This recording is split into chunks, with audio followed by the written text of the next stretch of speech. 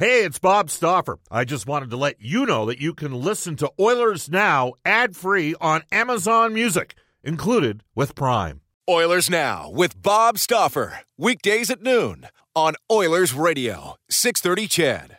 We return to Oilers Now with Bob Stauffer. Brought to you by Digitex. Service for all brands of print equipment in your office? Yeah, Digitex does that. Digitex.ca on Oilers Radio, 630 CHED. It's 1:33 in Edmonton. Welcome back, everybody. Bob Stauffer, Brendan Escott with you, Oilers Now. I'm at the home office. We're social distancing. I miss the studio. Brendan Escott back at the 630 CHED studios. There's an old saying in the car business. Cars cost less in Wetaskiwin, but outstanding customer service. That's a key to all businesses. Brentridge Ford is a 9-time President's Diamond Award winner for customer satisfaction. They will provide you with outstanding service at the time of purchase and will continue that standard of service after the sale as well. So, let Uncle Milt, Rich, Johnny, and the gang at Brentridge Ford lend a hand by calling 1-8774-773673 or go online at brentridge.com. We'll have Dave Campbell coming up, Eskimos radio analyst, this day in Oilers history, as well as NHL Today for elite promotional marketing. Royal Pizza, pizza, pasta, and so much more. Edmonton owned and operated for over 50 years, and now Royal Pizza is offering curbside pickup and takeout options. For a menu and a list of their 13 Edmonton and area locations, go online at royalpizza.ca or download the Royal Pizza app from the App Store. The Stauffer recommendation at Royal Pizza is the Mediterranean chicken. Dave Campbell, Eskimos radio analyst, joins us right now. Dave, how you doing? I'm great, Bob. How are you? Good. So much focus, obviously, on a show called Oilers Now, on the potential startup of the NHL, the fact that it appears as though, and again, it still needs to be ratified by ownership and by the players, but Edmonton will be a hub city. What can you tell us? Where are we at right now with the Canadian Football League? What's happening? Well, the two sides are actually talking, so that's good news. And the CFL, they were doing all their due diligence and trying to figure out, from a health and safety standpoint, looking at hub cities, looking at one, looking at two, would there be a possibility that they could just have teams play in their own cities and maybe travel within their own division, have some fans in the building or no fans, and then the players were really frustrated because they're sitting on the sidelines going, can we be a part of the plan here? Can we just be kind of informed, even though if you're not ready to give us a formal plan? So now they're in the stage where for about a week now, or maybe a bit less, where they're actually talking to each other and hashing out the possibility of a 2020 season, and also looking at amending the 2021 year from a CBA standpoint, because you're obviously going to have a lot of amendments for this year, because however many games you're going to play, what's the salaries going to look like, what's the practice roster going to look like, what's the roster size going to look like, so many things to go over. Then there's the health and safety issues. So they are talking. We haven't heard much. We've heard some idea of a proposed format of a 6-game season with 8 teams making the playoffs, so that means one would miss, and so that would add one extra playoff round. Personally, I would like to see 8, because you have people, you have teams that would play each other once, so it'd be like more of a round robin. And it does look like that Winnipeg is the preferred choice for the hub, but that hasn't been a formal discussion yet as well. I know Hamilton's expressed some interest as well. Ottawa's expressed some interest. And, Bob, they have 17 days roughly to figure all this out if they're going to play. So there's a lot to go over, but the two sides are talking, and there's a lot to talk about. All right. Just for our listeners, what's this current salary cap for the CFL? Well, it's at $5.3 million, I believe, right now. So, and I think the expectation is that is going to go down quite a bit for next season, and then we'll see what happens after that, because next season is the last year of the current CBA agreement, which was a 3-year deal signed last year. But the expectation is that salary cap will go under $5 million. Don't know how far down $5 million, but likely, or not likely. I think it's pretty much assured and for sure that it's going to be under $5 million. I have a lot of empathy for the position that the players are in this situation, just, given the career length of football players. I mean, and the career length of a hockey player is longer than that of football. You have, it's got to be over 130 Division I programs. By the way, there is some talk to playing a spring season for NCAA football instead of a fall season. We'll wait and see if that ultimately comes to fruition. But you have a seemingly endless amount of players coming up on a yearly basis, so it's tough for those American players because there's a lot of competition. But the one thing I would mention to you, Dave, now, did Randy Chevrier, he's the commissioner of the league, did he not talk to was there not sort of a contentious thing where he spoke to the federal government about the CFL and about what it means to the culture and the identity of the country? But at that point, he had not engaged his players yet. Was that a big issue? I'm just trying to remember. Oh, yeah. It was one of many things where the players kind of went, with their arms outstretched going up, excuse me, why do you keep forgetting about us and putting us in the corner and saying, we'll get to you when we get to you? So when Randy Ambrosie went public with the federal, or the ask from the federal, to the federal government for financial assistance, that it could be anywhere from, or I believe you said the worst case scenario would be somewhere between $120 million and $150 million. Now, he did appear before the House of Commons Finance Committee with a very poor performance, in my view, and a lot of people say the same thing, where he showed his passion, his love, his care, his desire, his concern for the CFL, but he basically brought nothing else to the table other than, hey, we're a league that has so much history, deep-rooted in Canada, please help us. And the government went back and said, you need to show us your books, you need to show us your financial kind of outlook, and where are the players involved in this? And Randy's response was, well, we haven't gotten to the players yet, which, everyone kind of went groan and, put their head in their hands. So the government has aligned with the players from day one, basically. You're pretty close to it. So if this is going to happen, a shortened season of whatever it's going to look like in the fall, it's going to happen if the government gives the players federal support. So whether that's through the wage subsidy or whatever programs they have to help players kind of get paid their salary, and whatever that's going to be decided upon, I think that's going to hinge a lot on the season. So from the league side, it's not going to be a big check into their bank account. Okay, here's your 120 or your 110 or 100 million or 90 or whatever. That's not how it's going to look. I think there's some avenues that the CFL and the government could look at as far as partnering up and maybe getting support to what the equivalent that they might give a business size of the CFL and then what they would give to anyone else. But they're definitely going to help the players. But can they help them in time? Because they have to extend the wage subsidy to the American players.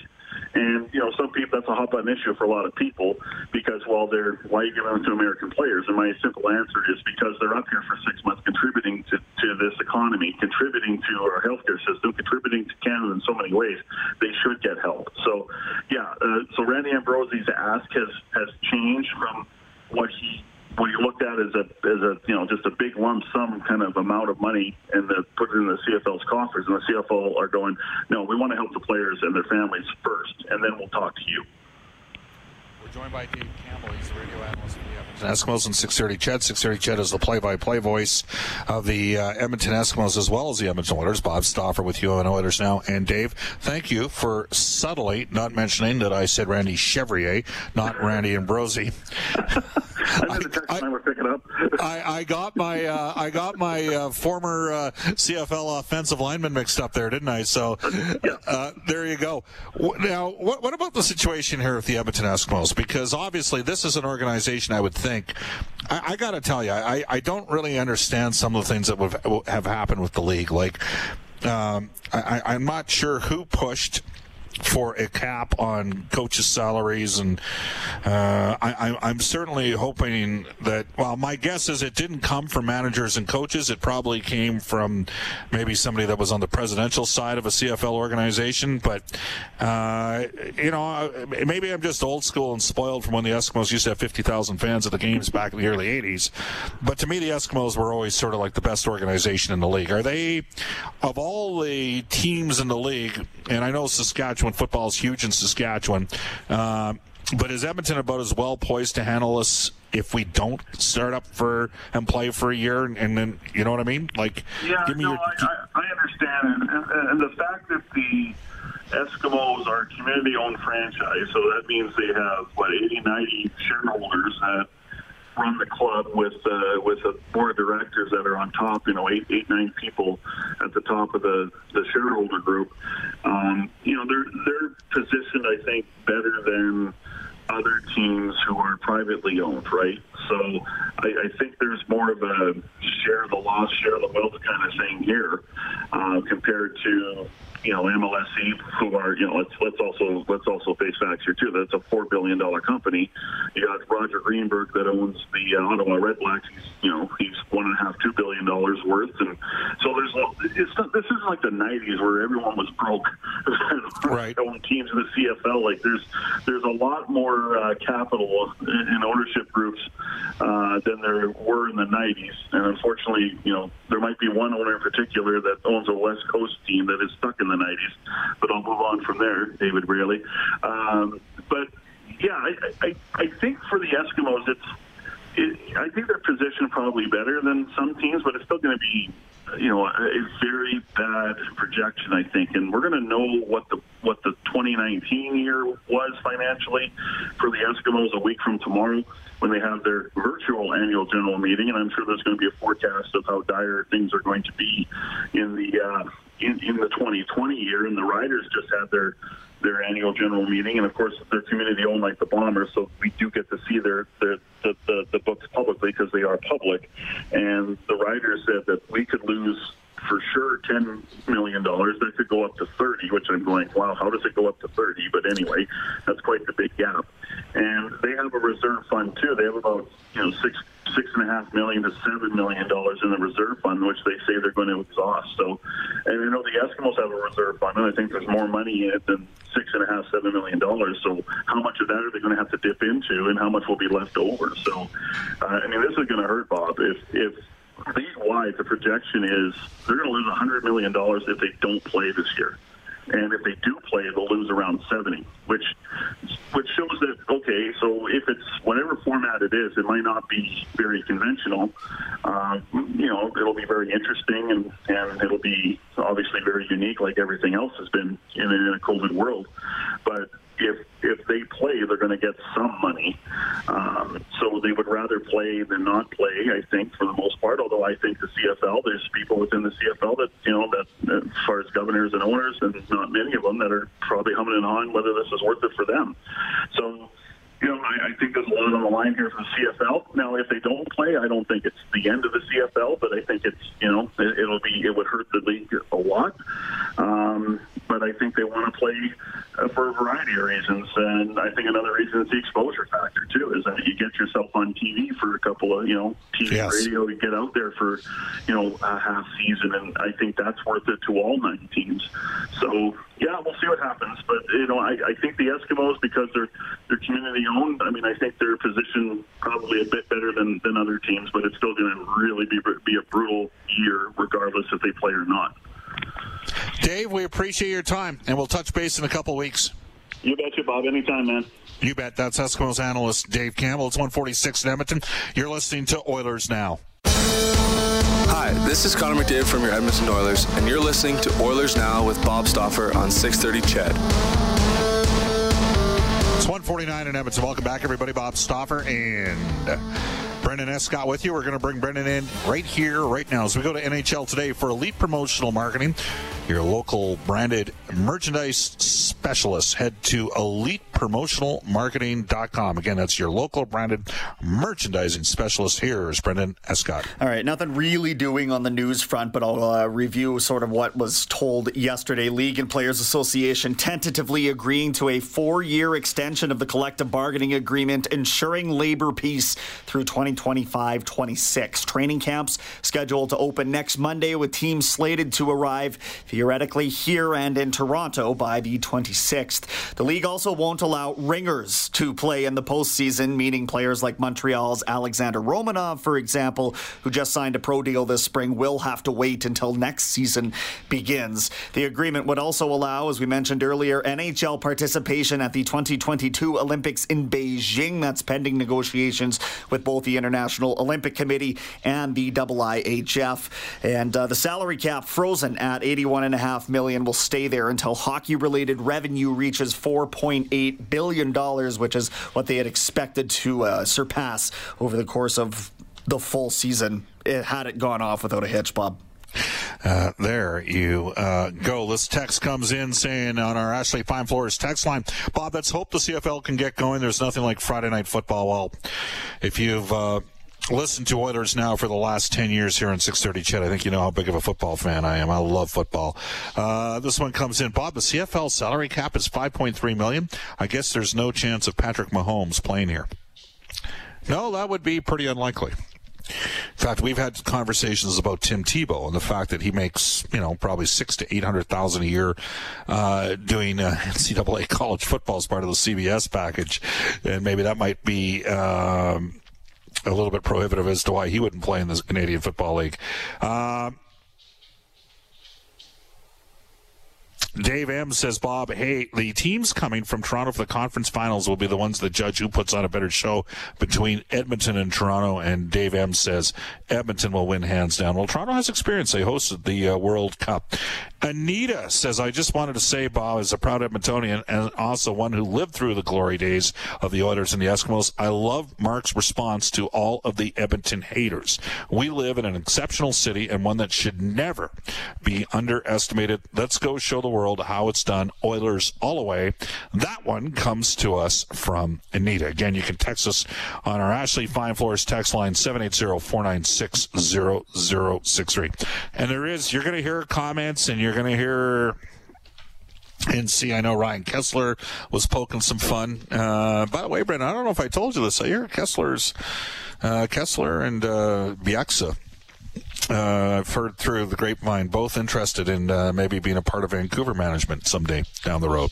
I don't know if that's true or not. Sort of heard that through a source. Hey, a lot of former players sort of desire those opportunities, so maybe we shouldn't be surprised. Again, you can text us 780-496-0063.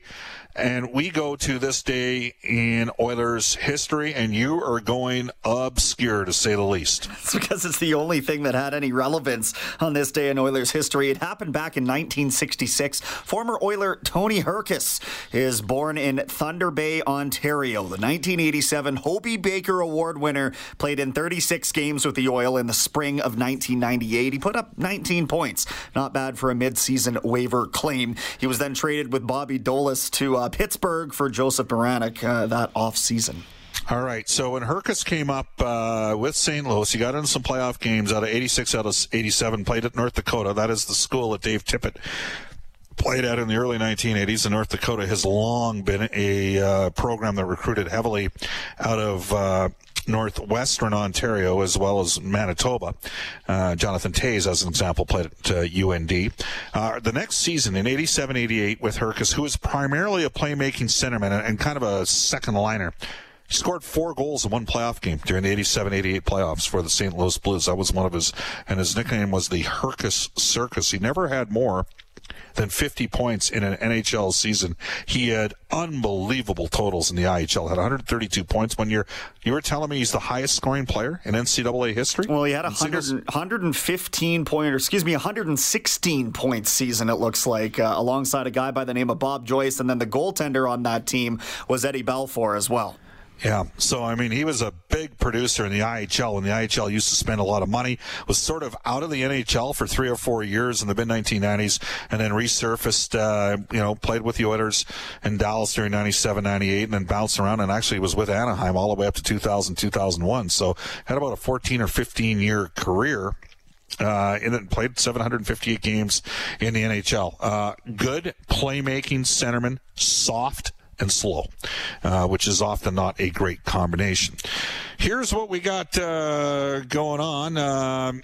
We'll mention that Jalen Nye is off. Is she off all of this week or just today and the next couple of days? Yeah, all of this week. All of this week. So coming up, we will have a Global News Weather Traffic Update with Eileen Bell, then the simulcast of the Rob Breckenridge Show to Calgary from CHQR 770. Tomorrow, Brian Lawton from the NHL Network and David Staples from the Cult of Hockeys will be a couple of our guests. Reed Wilkins tonight on Inside Sports. You'll hear from Sportsnet's Ken Reed, John Shannon, our NHL insider, as well as Kevin Love, not of the Cleveland Cavaliers, but rather the owner of the Sherwood Park Crusaders. He's going to talk about some of the challenges of course, owning a franchise in the junior ranks during this time. Have a terrific Tuesday, everybody. So long from Oilers Now.